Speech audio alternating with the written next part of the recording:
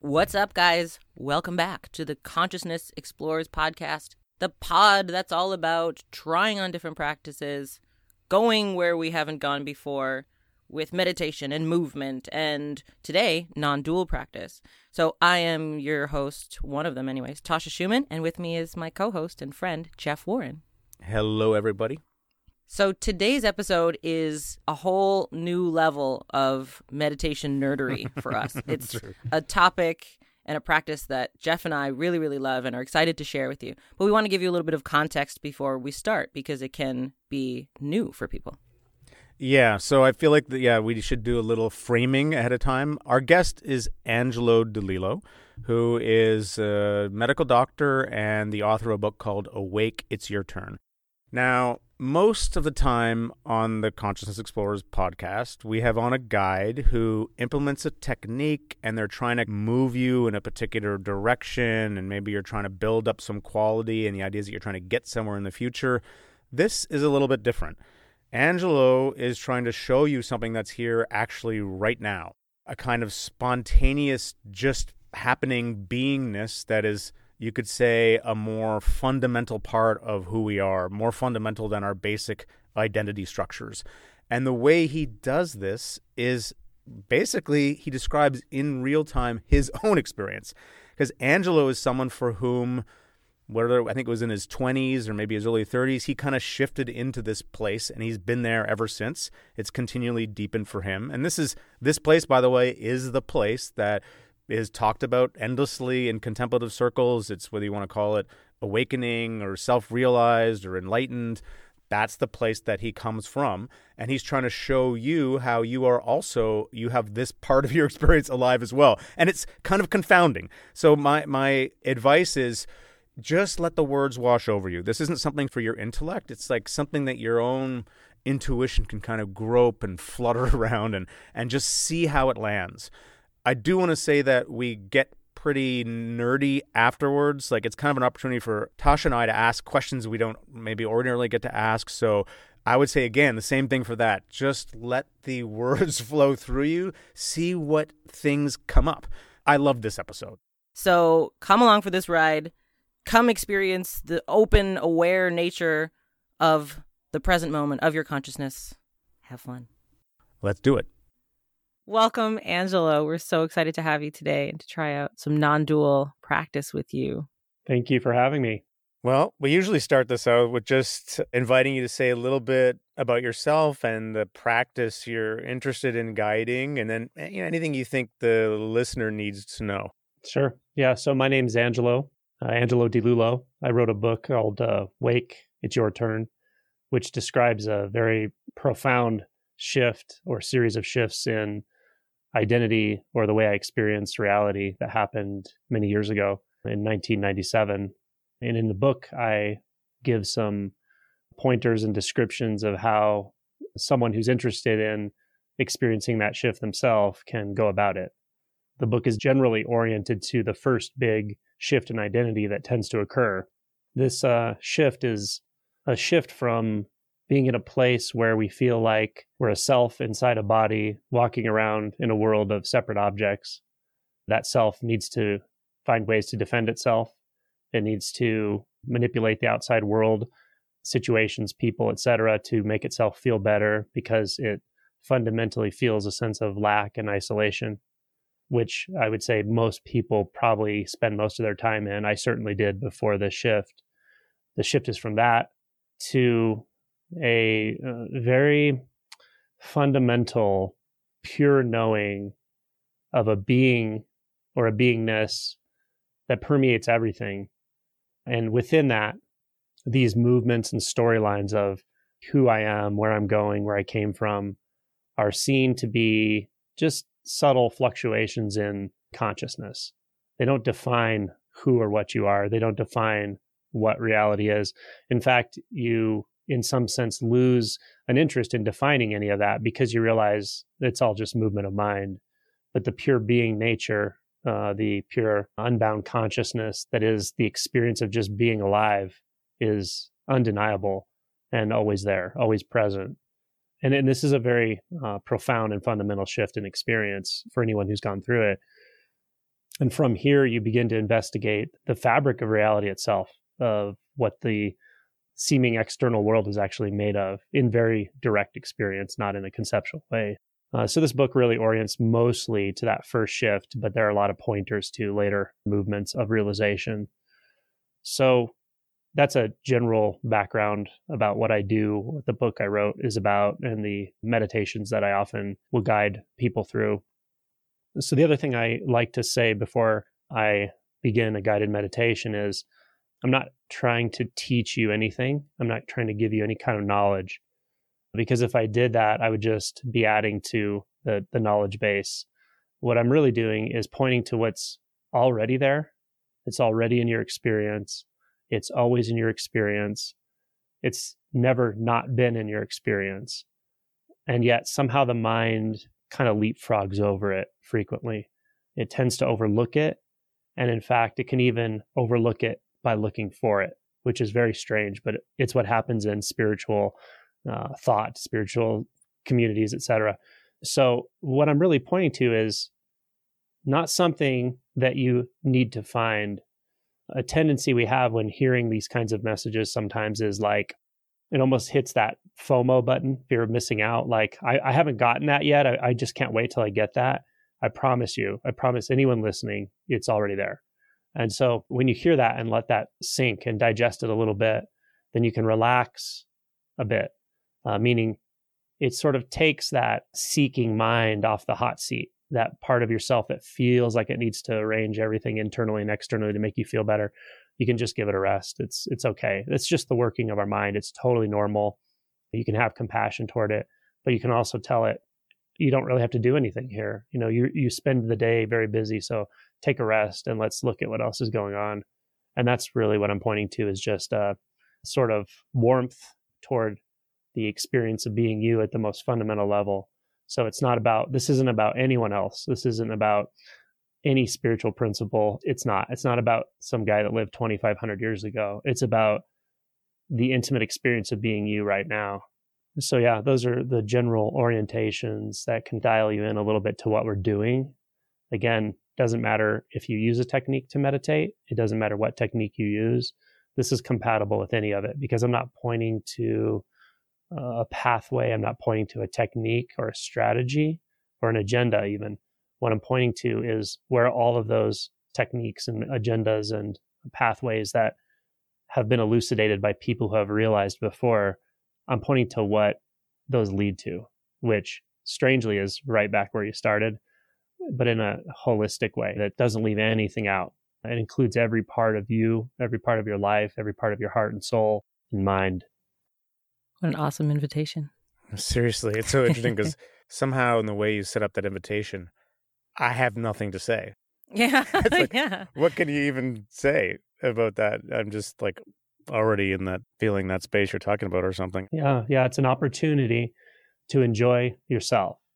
This doesn't mean enjoy something external, which is sometimes what we mean when we say enjoy yourself. It means literally enjoy yourself. You enjoy being what you are in the most simple way, where you don't have to be anything for anyone. You just be the beingness of you right now. And that's what we're pointing to. This is the perfect way to sit and start practice for the day. We'll put in a little bell sound or kind of delineator so that people know this is practice time and you can lead us in that. Okay.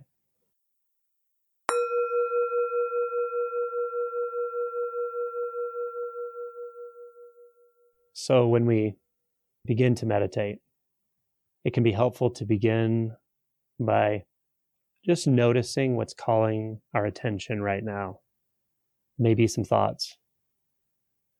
We may have some thoughts or visual images in the mind stirring about what we were doing 5 minutes ago. this morning, yesterday. They are maybe images or even narratives of a recent challenge we've had, difficult situation or conversation. There may not be, but when we take inventory of the movement of mind and thought, the contents, we're just letting that be. We don't have to throw it out. We don't have to reject it or label it. It's not right or wrong. It's simply what's happening in the mind. We approach all experience with an even hand, with an even noticing, meaning we're not looking to assign value. It's not good or bad. We don't have to decide whether it should be here or should not be here. When we approach in this way, we might notice there's a subtle space between what shouldn't be here and what should be here. When we let this mechanism of deciding and what to throw in and what to throw out rest, then we find a sort of neutrality. It's almost like a little giggle, something sweet, unexpected.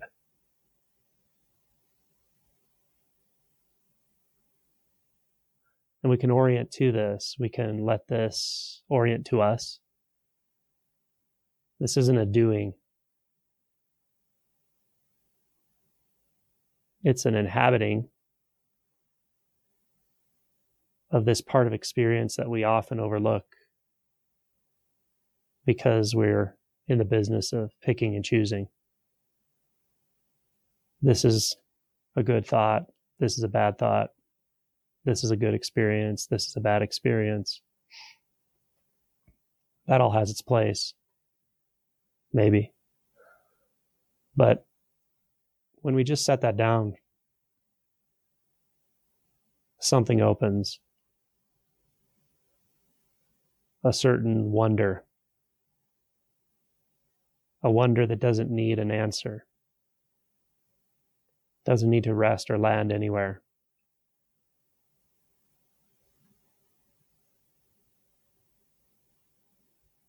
We sort of fall in love with just this experience, this being,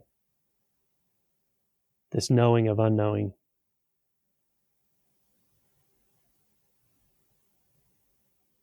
This is where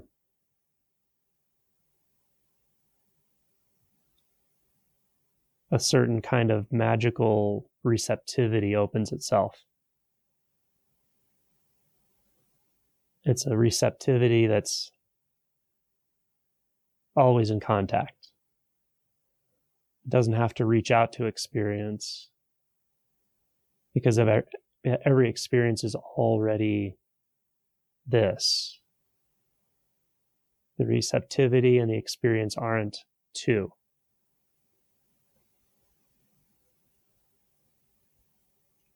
We notice this in sound, whether it's the voice, the ambient sound in the room. You might even notice a ring in the ears.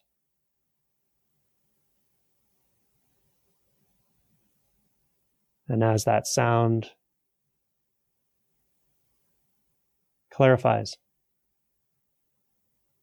we notice the receptivity is the sound. There's not a receiver of sound apart. There is only sound.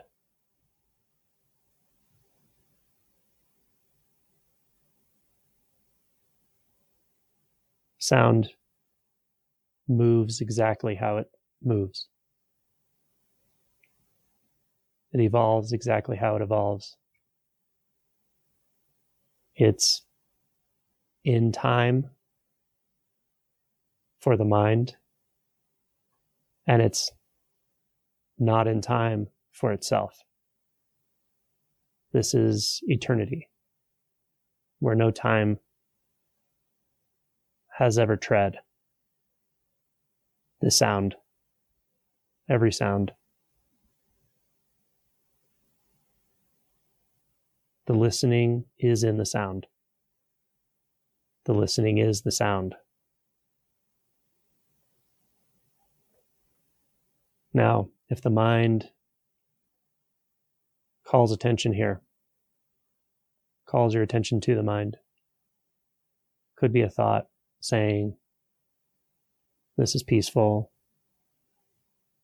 Could be a thought saying, I don't understand, or this doesn't make sense with what I've learned about sound or hearing. Then we notice that thought stuff, that movement of thought, is similar in that the receiver of it is not separate from it. The sense of being a thinker and the thought, the narratives, even the visual images in the mind are not two. If a thought says, how do I find my true home? How do I find pure being? The thought itself, the sense of being the thinker of that thought, are already home.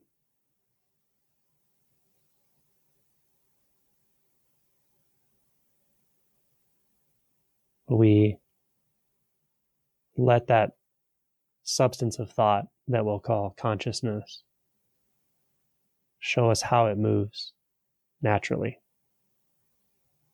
flows, ebbs, dissolves, reforms.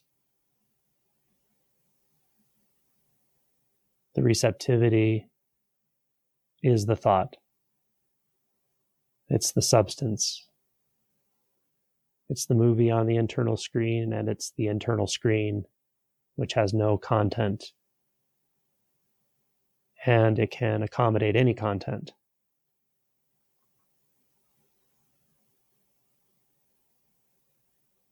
Absolute stillness,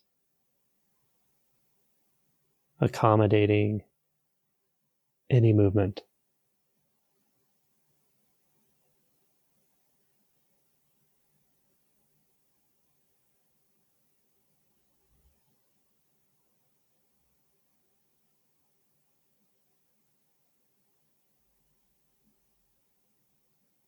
So when things get very quiet, still,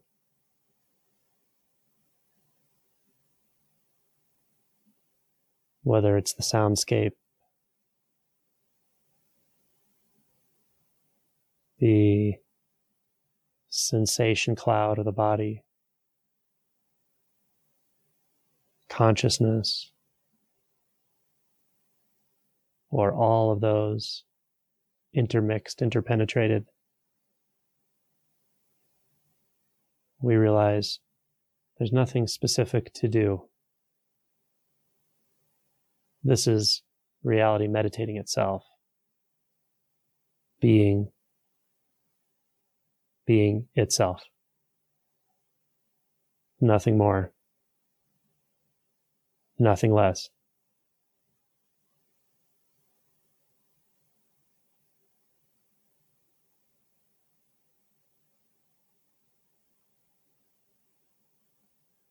You can be every part of this at once. You are already every part, every iteration, every time and place. And you don't have to discover that. You don't have to remind yourself. It's already right here.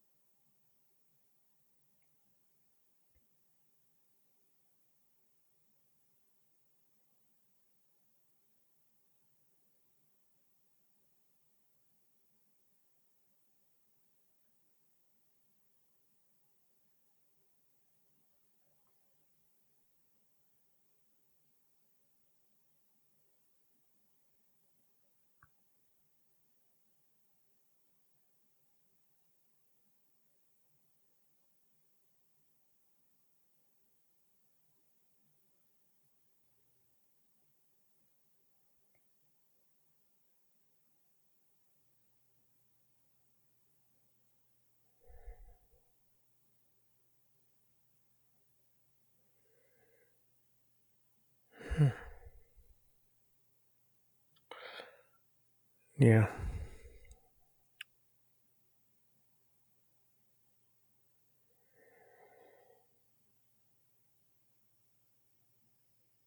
Well, that's that's one way to interrupt linear time. Conversational agendas out the window.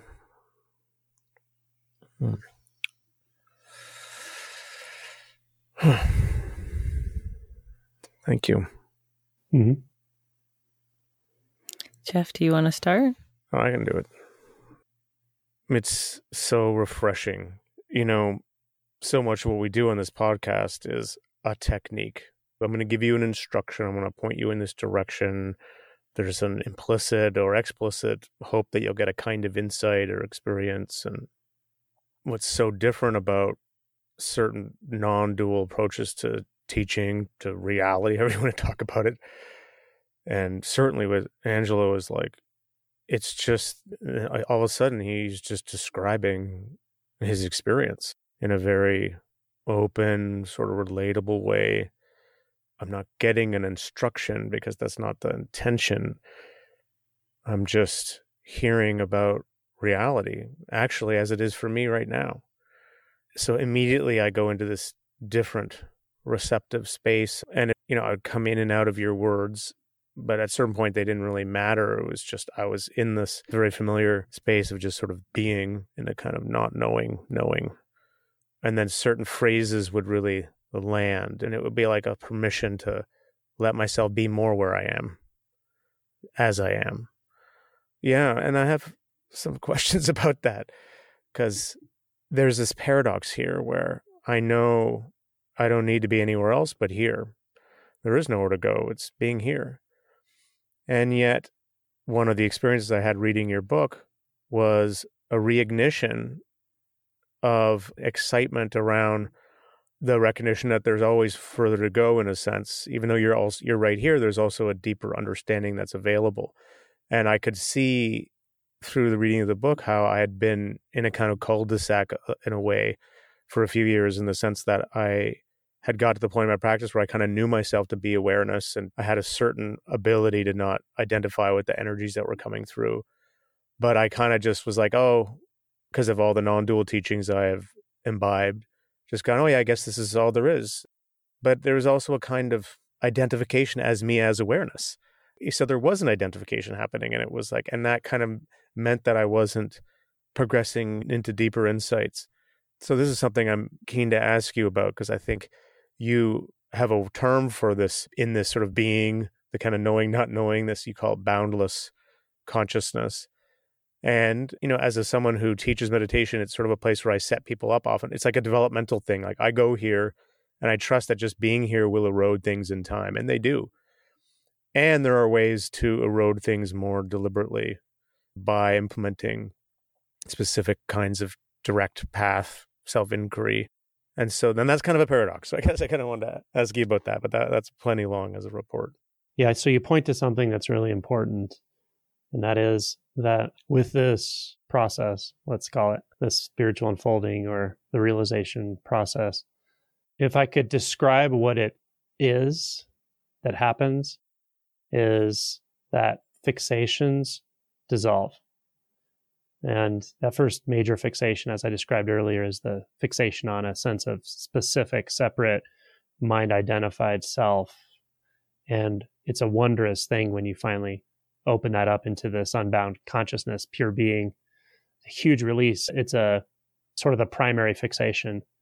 And then there are other subtler fixations that remain, and you can go the rest of your life without noticing them, which is fine. Of course, it's fine if you don't have any of these shifts, actually.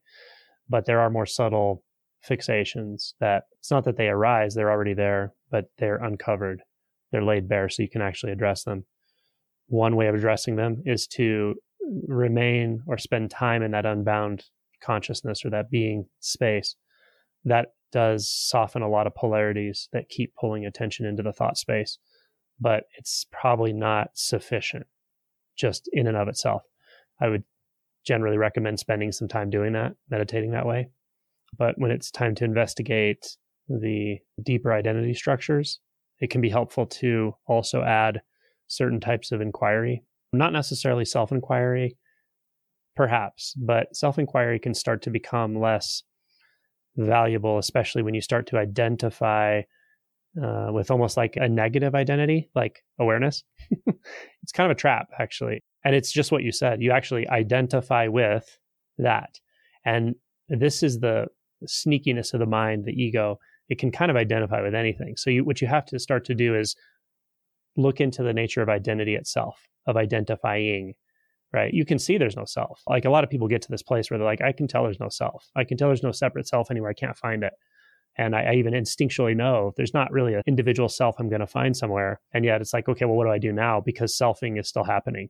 I still react. I still get pissed off at things. I still get in my head. I still feel like there's some more to do, but I don't know what or where or how. So when you're in that space, just telling yourself I'm formless awareness all the time and there's nothing to do and there's no one to wake up, and that can be a mistake. Well, not a mistake, but you can be deluding yourself a little bit.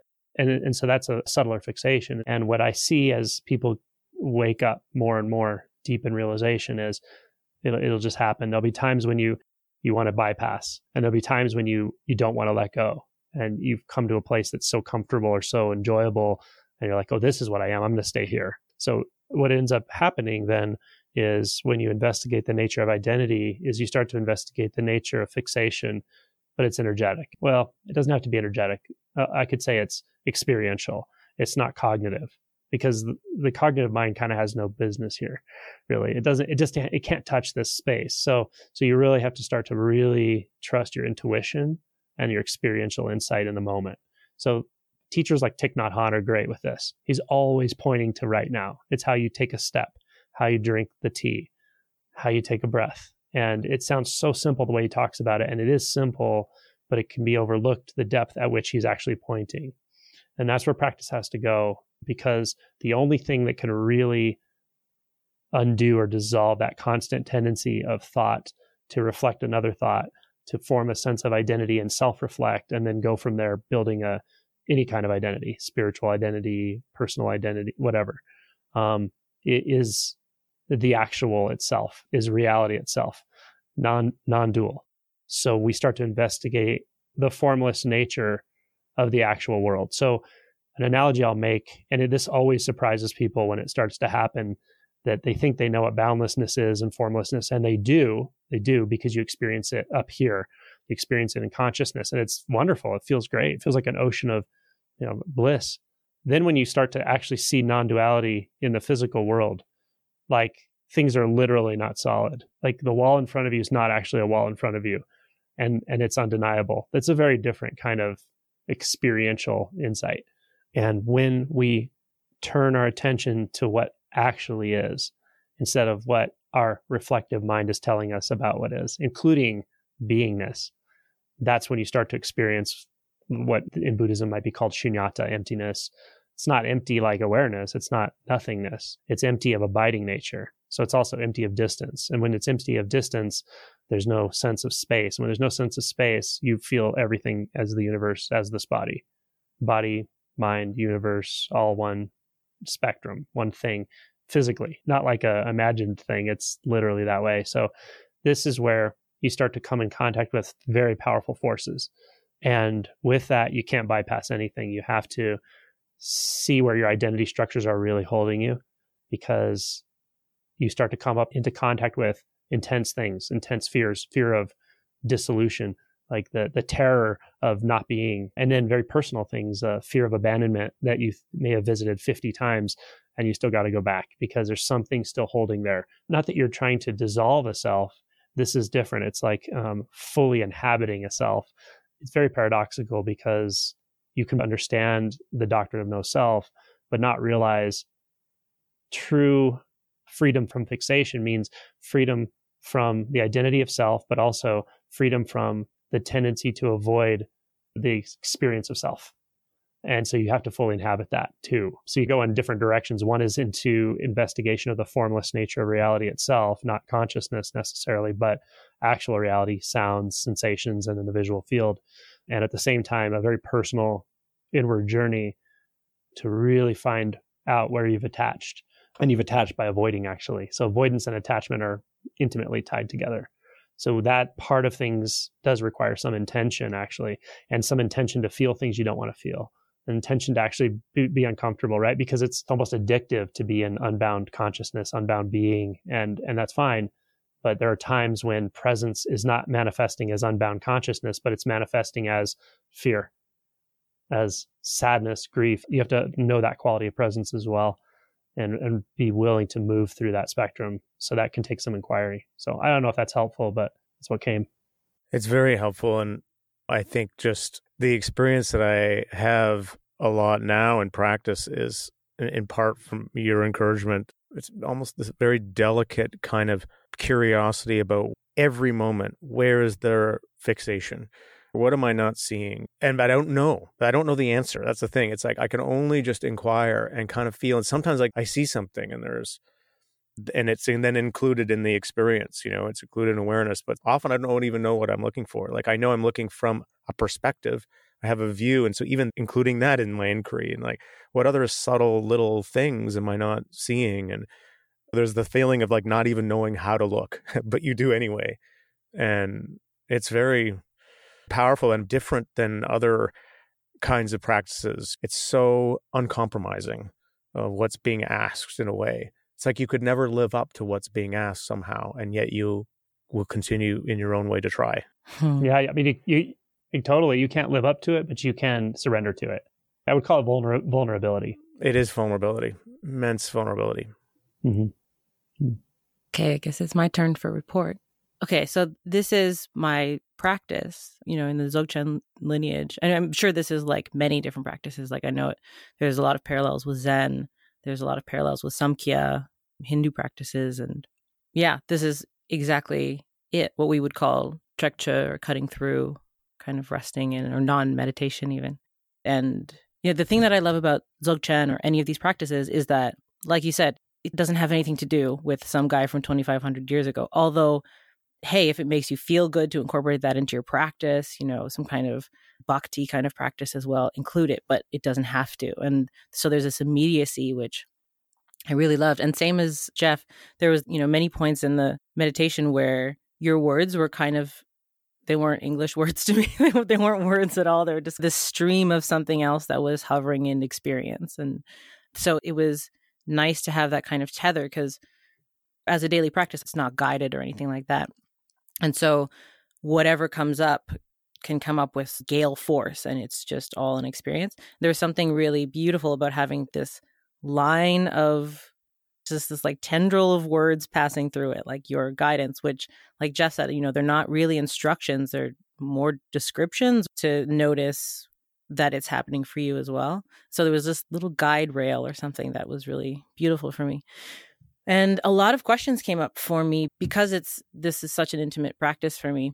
And I'm curious how you deal with things that come up and how that might be different from the lineages that I'm familiar with. So, for example, one of the things that I've experienced a gazillion times and asked my teachers about and that I help students through as well is this kind of wobbling, or sometimes I call it like an aperture, like the aperture of your attention. Sometimes when you're in this space, is wide and it encompasses everything and you're able to be full wide. And then there's the aperture shuts and your pinpoint attention at something small. And the more that you go into this practice and do it and rinse and repeat, it's almost like that wobbling of wide and shut and wide and pinpoint focused happens more often because you're kind of stretching it open, right? So you're going to the gym of attention and stretching it open. And that can be really dysregulating for people in that period where there's this like fighting to keep open. You're fighting yourself to stay in a place and you're making it inauthentic in that moment that you're trying to make it stay open. So I'm wondering how you would guide someone or how you've dealt with that yourself. Oh, I love that. Great question. I love precise questions. So the first thing I wanted to say is a little bit slightly off that subject, but not exactly. You both mentioned that this meditation wasn't a technique-based meditation. It was more of a direct pointing. And that is true. I didn't actually decide anything. It's like something steps forward and just starts doing.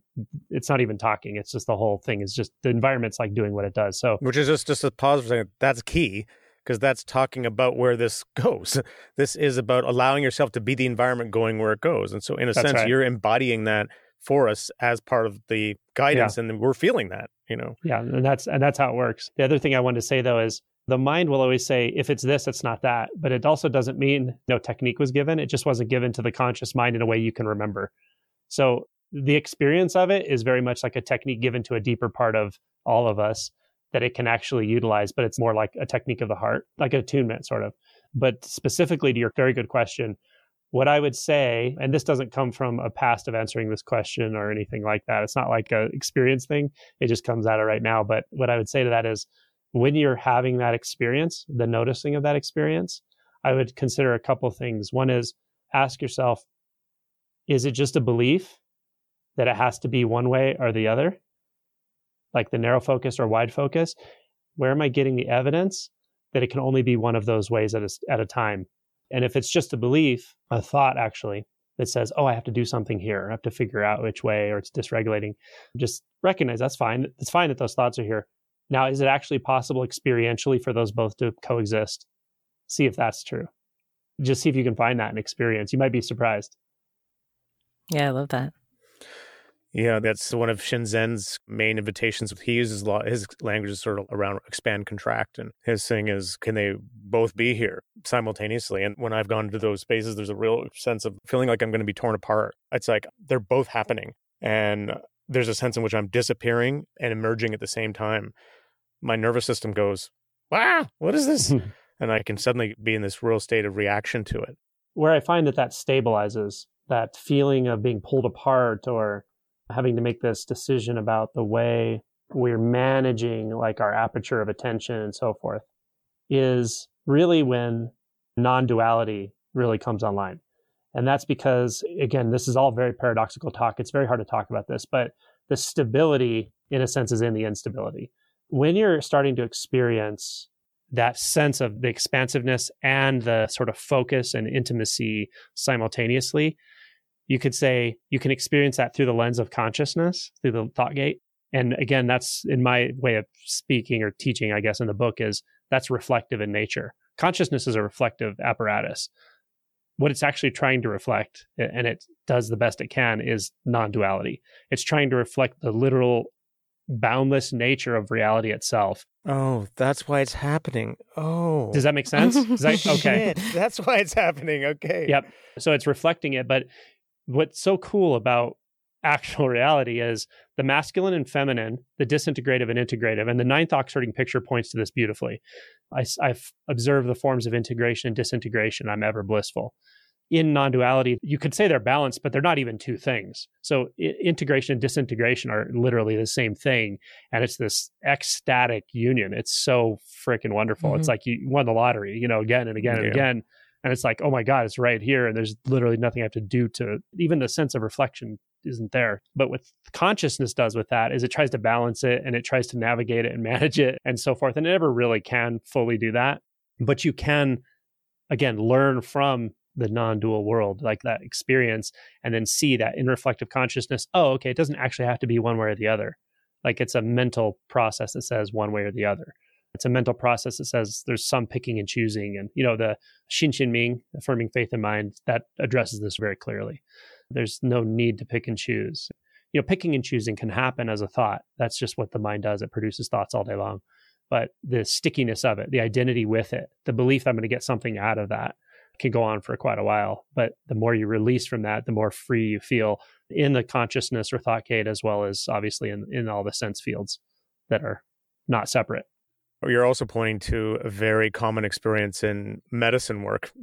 I've done a lot of that kind of work over the years, and there can be often a moment when the energy's pouring in from this sudden opening of this aperture. It's so powerful, and yet you can see your own mind spasming, trying to manage it. Yeah. It's like trying to manage, like describe, manage. It's like this little seizuring. And the only way through, really, if you want to not get totally ripped apart, which I often did get ripped apart, but the only way through is to just surrender, because you have to let go of that, in a sense, the sphincter of your mind, which is, but it's very, very, very, very hard, because the reflex of control is so intense, and it's been around for so long. Yeah. And another strategy or approach is just really letting the body handle that and metabolize it. Like if you have to lay on the floor and flop around for a while, so be it. But the energetic forces that underlie all of this identity are very, very powerful. In Buddhism, like the ninth fetter is restlessness. Like after all that, it's dropped away, you're stuck with this energetic restlessness that's very powerful. So learning to actually trust the body movements, intuitive movements, yoga, energy practices, but feeling the metabolism of these energies through the body becomes very important and very powerful, and it will naturally occur. Yeah, I think you're pointing to something that happens for a lot of people, and definitely on my path I struggled with, which is that, and I think it's a Western thing, but I think naturally humans do it because we're intelligent beings. But what kind of gets you on the path for most of us and carries you along it is the conceptual mind that feels like it's up here and it's splitting things up and it's understanding this, not that. And that is so useful. Like, that's how we survived as a species. That's how we learn as people. But at some point, it is just that, Jeff, like you were saying, like that seizing energy that is like, wait, I'm going to make sense of this, and in not being able to, that is the point where if you don't let go, you're going to go bonkers, right? And that is the point at which you have to sink into the body, into the heart. Like every tradition talks about it as like a heart knowing, an intuition, that some people call it faith, whatever it is. It's this thing beyond the conceptual mind. And it's like, at that point, can you do it or not? Do you have the courage to go into the body and be that or not? And that's the sticky point. I think I've tried to help people pass it. I've tried to maintain being there. I love pairing wisdom and method together because, as all of us are teachers, you're encountering different people all the time with completely different hangups and journeys. And every time I meet somebody who asks me a question for practice, I'm trying to point out what you're pointing to and then also give them a method to get over whatever their hangup is, right? And that hangup of getting past thinking that the conceptual mind is right, that it's the path. How do you break that? Oh, yeah. That's a $1,000,000 question, right? Yeah, it's a good question. Yeah, having that first shift is a huge, the conversation I can have with somebody after that is just different. It's much more intuitive. And I notice I can always lead them back to realizing, oh, that's just one more thought I've been hanging myself up on for a week straight now. But really the first approach I take with somebody always is just fully absorbing where they are, like just being right there with them and going, yes, everything's perfectly okay right here, just like this, with this thought, with this confusion. Let's feel all of it. Let's see what's here. There's confusion, there's frustration. It's rooted in this perhaps, but you can also see the thought aspect. You can feel the trauma, and just really just getting where they are and not approaching it from the standpoint of being a teacher, or being someone who's going to help them, because they don't need help. They're walking, talking Buddha nature. Even if they're frustrated Buddha nature, they're Buddha nature. So I personally start, and I'm stepping back to even say this right now, but it feels intimate to me. It feels like I feel their pain with them fully, and it varies. But sometimes it's really, some people just have been so beaten up by life, they just need a hug. They need warmth. They just need someone to tell them they're okay. Like, it's okay that all this suffering, like you had no freaking choice. Everything that's been done to you in your childhood, like you had no choice. You put together all the identities the best you could to survive. It makes total sense, and it's totally lawful, and it's perfect. Just all of this suffering that you're feeling and the self-judgment, like taking off a layer of self-judgment by saying you did the best you could, for sure. And I couldn't have done better. No one could have done better, because you were in your own circumstances, and just softening that sense of self-doubt, self-denial, self-abandonment. Some people just need that for a while, and it's not really about insight practice necessarily. It's like a melting through that rigidity first. Yep. Yeah. I relate to that too. There's a period where just for so long, what I just needed was a lot of self-compassion, because I just needed that, And the thing of, with the mind is interesting is like, intelligence is definitely rewarded in our society. Like, it just is, right? If you're smart, it gets you into college, gets you jobs. People who are clever are rewarded. Even people who are clever in unkind ways are rewarded, right? Like, there's a value to people who can, whip up on other people publicly, like Donald Trump or something like that. It's like there's a value to that, even though it's pretty nasty and sarcastic and whatever. It's valued by our culture. I mean, it just is. So, and that's kind of the darker side, but, intelligence in general, it opens doors for you, it gets you places and so forth. And so a lot of people, that's their survival mechanism. It definitely was for me. And so you don't want to try to directly discount it, but just acknowledge it. So let's look at where all these places where being smart has protected you in your life, and acknowledge that and see, and then recognize that at some point, the reason that layer of protection had to be applied was because you weren't able to address the emotional stuff underneath when you're a child, because you didn't have a safe environment to do that. And then when you start to, you go, oh, I see that, right? You don't have to dismantle the intelligence or whatever, the identity around intelligence, just start addressing the emotional stuff. And all of a sudden that softens, where you're still intelligent, of course, like you still have a clever mind that's useful when it's useful, but you're not using it as a hiding place. You're not hiding back in your internal world, and you can actually start to inhabit your emotion and then the body and so forth. So it stops being your singular tool and just becomes one of the things in your toolbox. Yeah, it's like the more fundamental layers of identity that you address, all the layers above it just correct themselves, is what I find.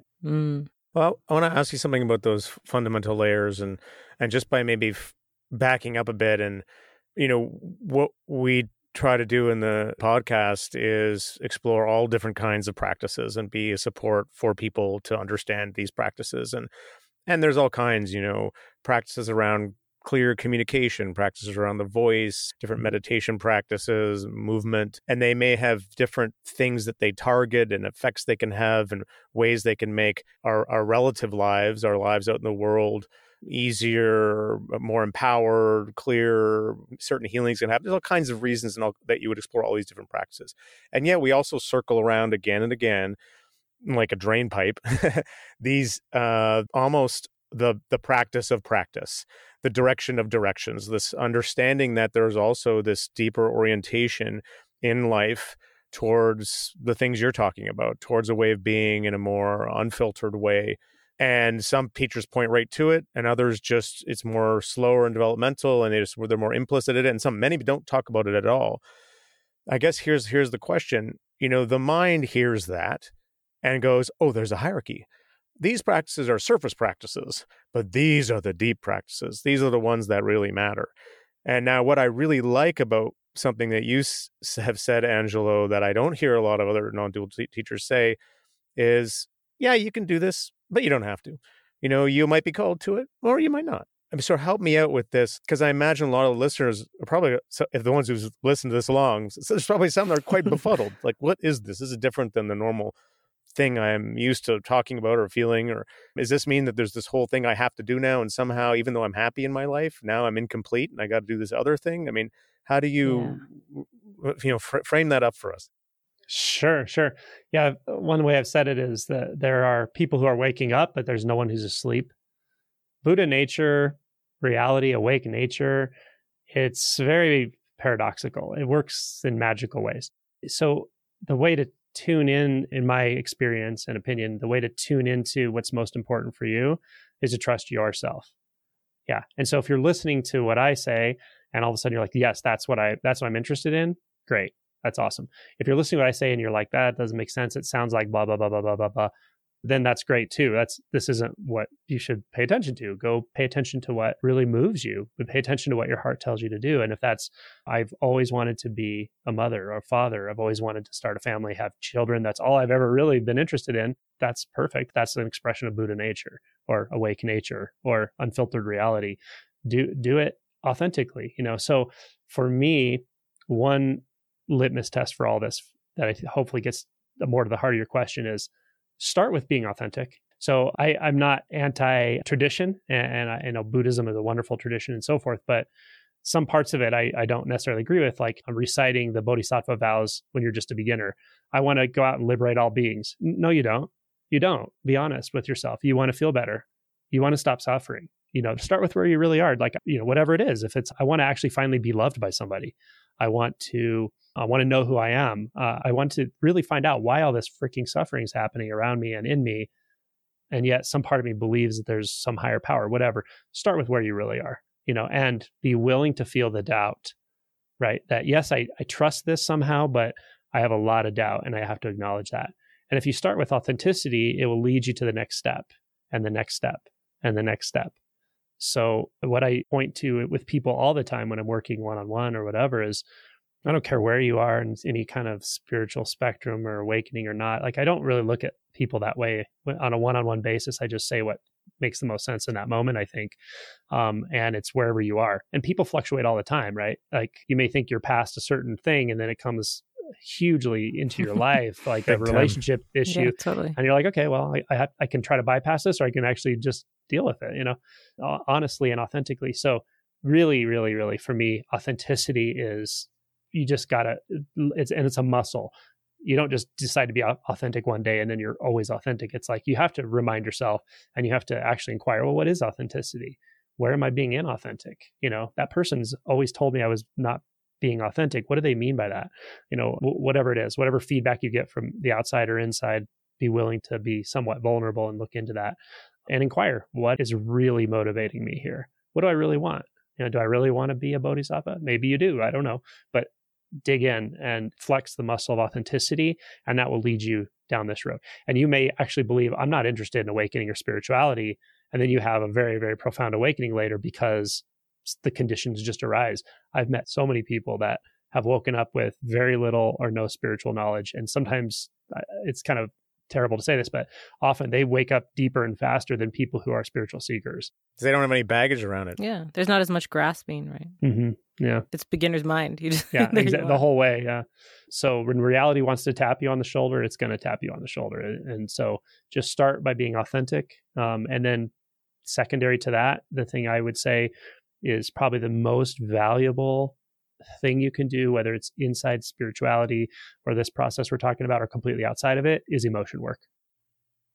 Wow. Well, this is so enjoyable. And I would love to get you on again because I feel like there's so much, be interesting to do a thing on emotions, but also a thing on beginning to work with those subtle fixations. I think probably a lot of people in listening will be familiar with the kind of way of just sitting and being aware and being in that kind of boundless place.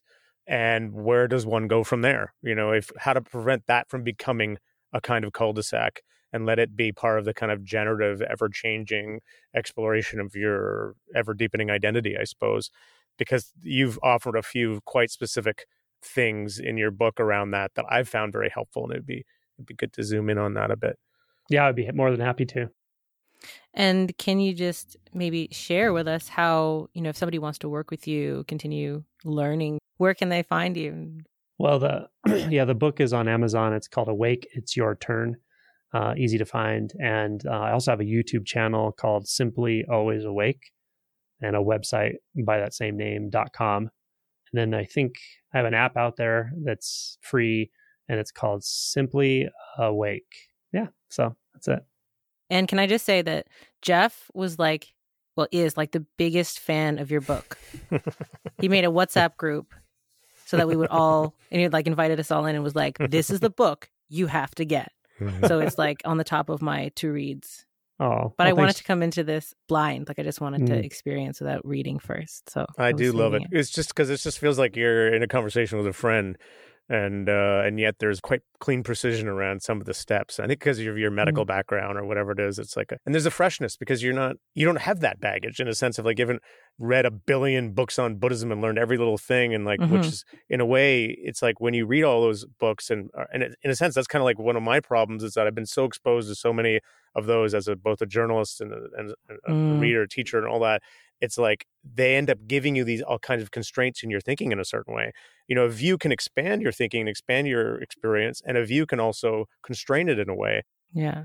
This is why I love to read books with the person who wrote it. Like if we're working together or they're teaching like a retreat or something and then I'm going through it, because the conceptual mind reading it by itself will make all sorts of things of it. And like really just to meet the person and to sit in their vibe, you're like, oh, I get it. Yeah. You know what I mean?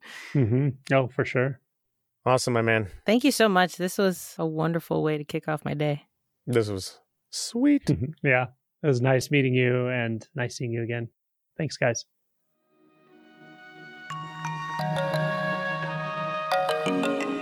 Thanks for tuning in to the Consciousness Explorers podcast. Don't forget to subscribe.